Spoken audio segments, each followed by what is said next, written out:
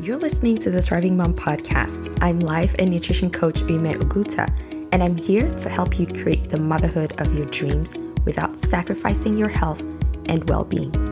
On this podcast, we dive into mindset, strategy, and skills that will help you stop surviving and start thriving in the beautiful chaos that is motherhood.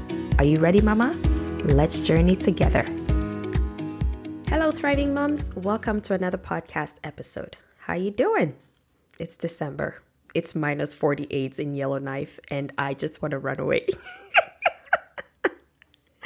I'm looking at people's Instagram photos. I don't see snow. I see people like wearing shorts. I'm like, can I just move there for maybe 8 months and then come back? But yeah, it's been really cold here.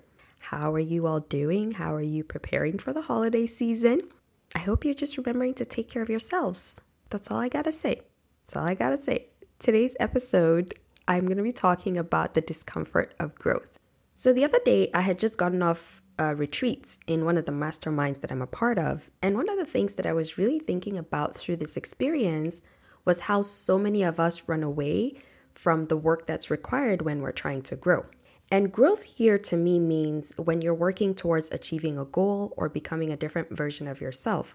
So for example, if you want to feel more confident, maybe you're trying to get a new job, maybe you're trying to create boundaries, maybe you just want to incorporate more self-care into your practices. And we often just shrink before we even get started. We often think that we need to be able to do these things before we feel comfortable enough to do them. And that can feel quite frustrating for a lot of us. So typically our brains will run to the question, well, how can I get this done in the quickest way possible and with minimum effort? Because I don't got time. I'm sure many of you can relate who are moms. It always feels like there's never enough time for us to devote to the change or the things that we really want for ourselves. And I want to say that wanting to do this is not a bad thing. It's a sure recipe for frustration and a lot of hard, unneeded work. And if you're doing this, no shame, it's all good. But I want to share with you the reason why we do this. Typically, our brains want to keep us safe. We want to avoid pain and get the most pleasure out of every experience. And because we've been trained that if we just work hard enough, then we'll get the thing that we really want. Many of us don't recognize that this isn't necessarily true. What we're really chasing after, whenever you have a goal, whenever you have something that you're working towards, is the feeling that you think achieving that thing will give you.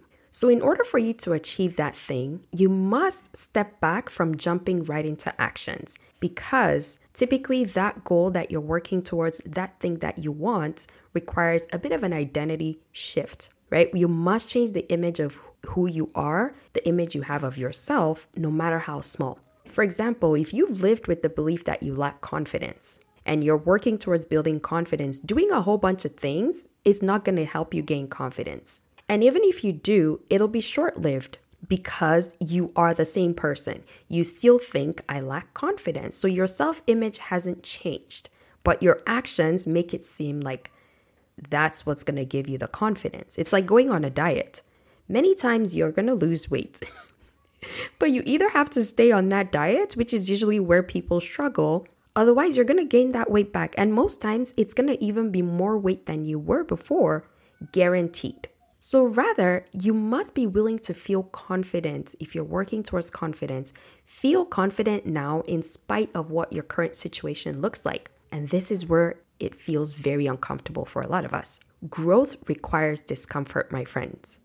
And yes, when I say discomfort, a lot of people think, oh, that has to be extreme, it has to be painful. But that's not really what I'm talking about.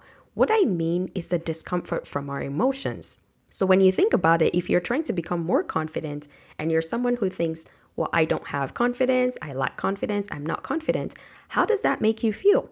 You probably feel small, you probably feel scared. I know small is not an emotion, but this is what my clients say, and this is what I used to say too. So you feel small, you feel scared, maybe nervous. Your stomach will probably feel like you've got a bowling ball in it. Very uncomfortable. And in order for your brain to help you move past this feeling and this experience quickly, because again, your brain's job is to keep you safe and the discomfort makes it feel unsafe, your brain will want you to take action. And when you take action, it doesn't matter whether it's working or it's not. You're just very preoccupied And when you're preoccupied, guess what? You don't have the time to really focus on what your emotions are trying to tell you or what your body is trying to tell you. So if this is you, the solution is simple. You ready?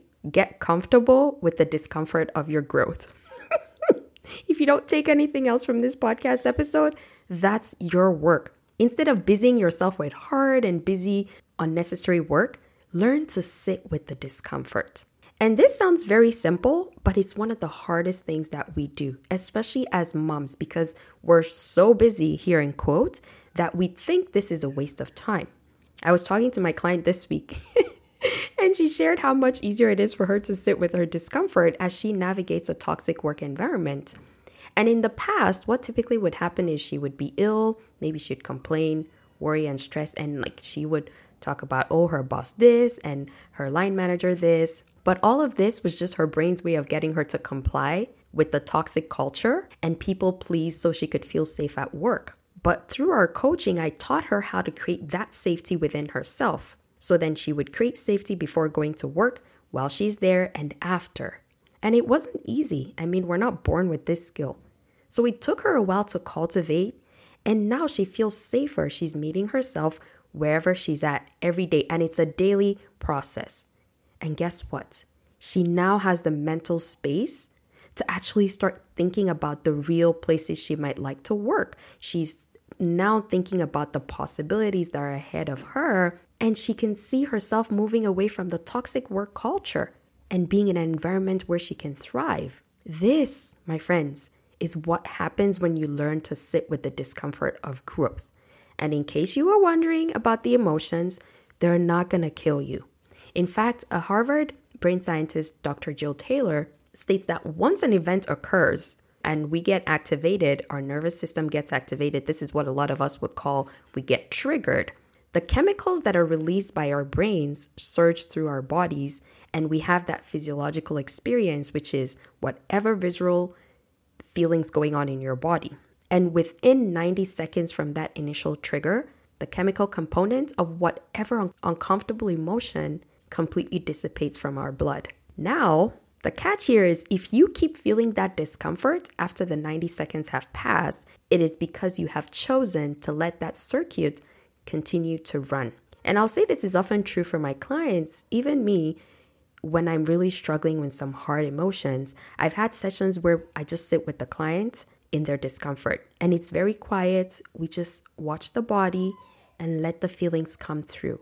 And which is very helpful for them because I feel me being able to be there and support them to see how it works helps them to be able to incorporate that into their daily lives.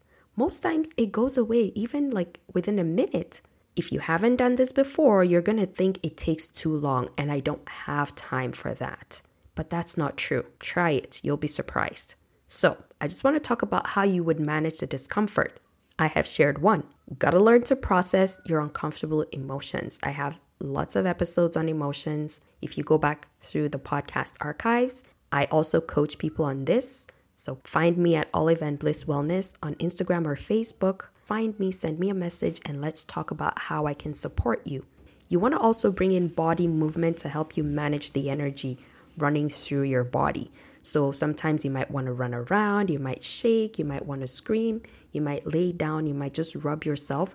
Whatever helps you feel like you are present in that moment to help your body know we're safe, I'm in control. That's it. And then you want to make it a daily practice. You want to cultivate more mindfulness into your day. Several times during the day, you want to check in with your body, see if there's something that needs your attention. It's kind of like your child playing by themselves while you do your own thing. The best way to stop getting interrupted is to check on that child periodically so that they know you're there. So really, they might not want you to sit right in front of them and be engaged. They just want to know that you're around.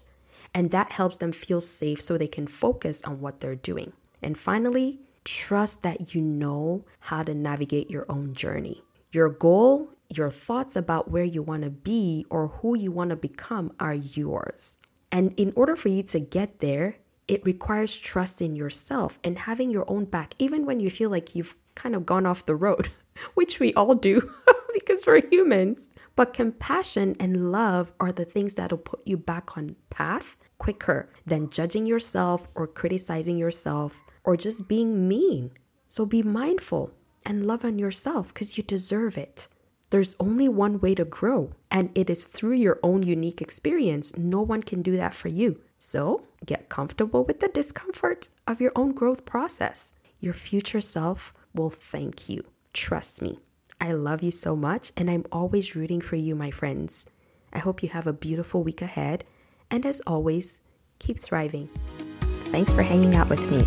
If you enjoyed this episode, I want you to take that work deeper and implement one thing that you learned this week. And if you'd like to take this work further, come work with me inside my coaching program. You can go to oliveandbliss.ca to learn all about me and how I can support you.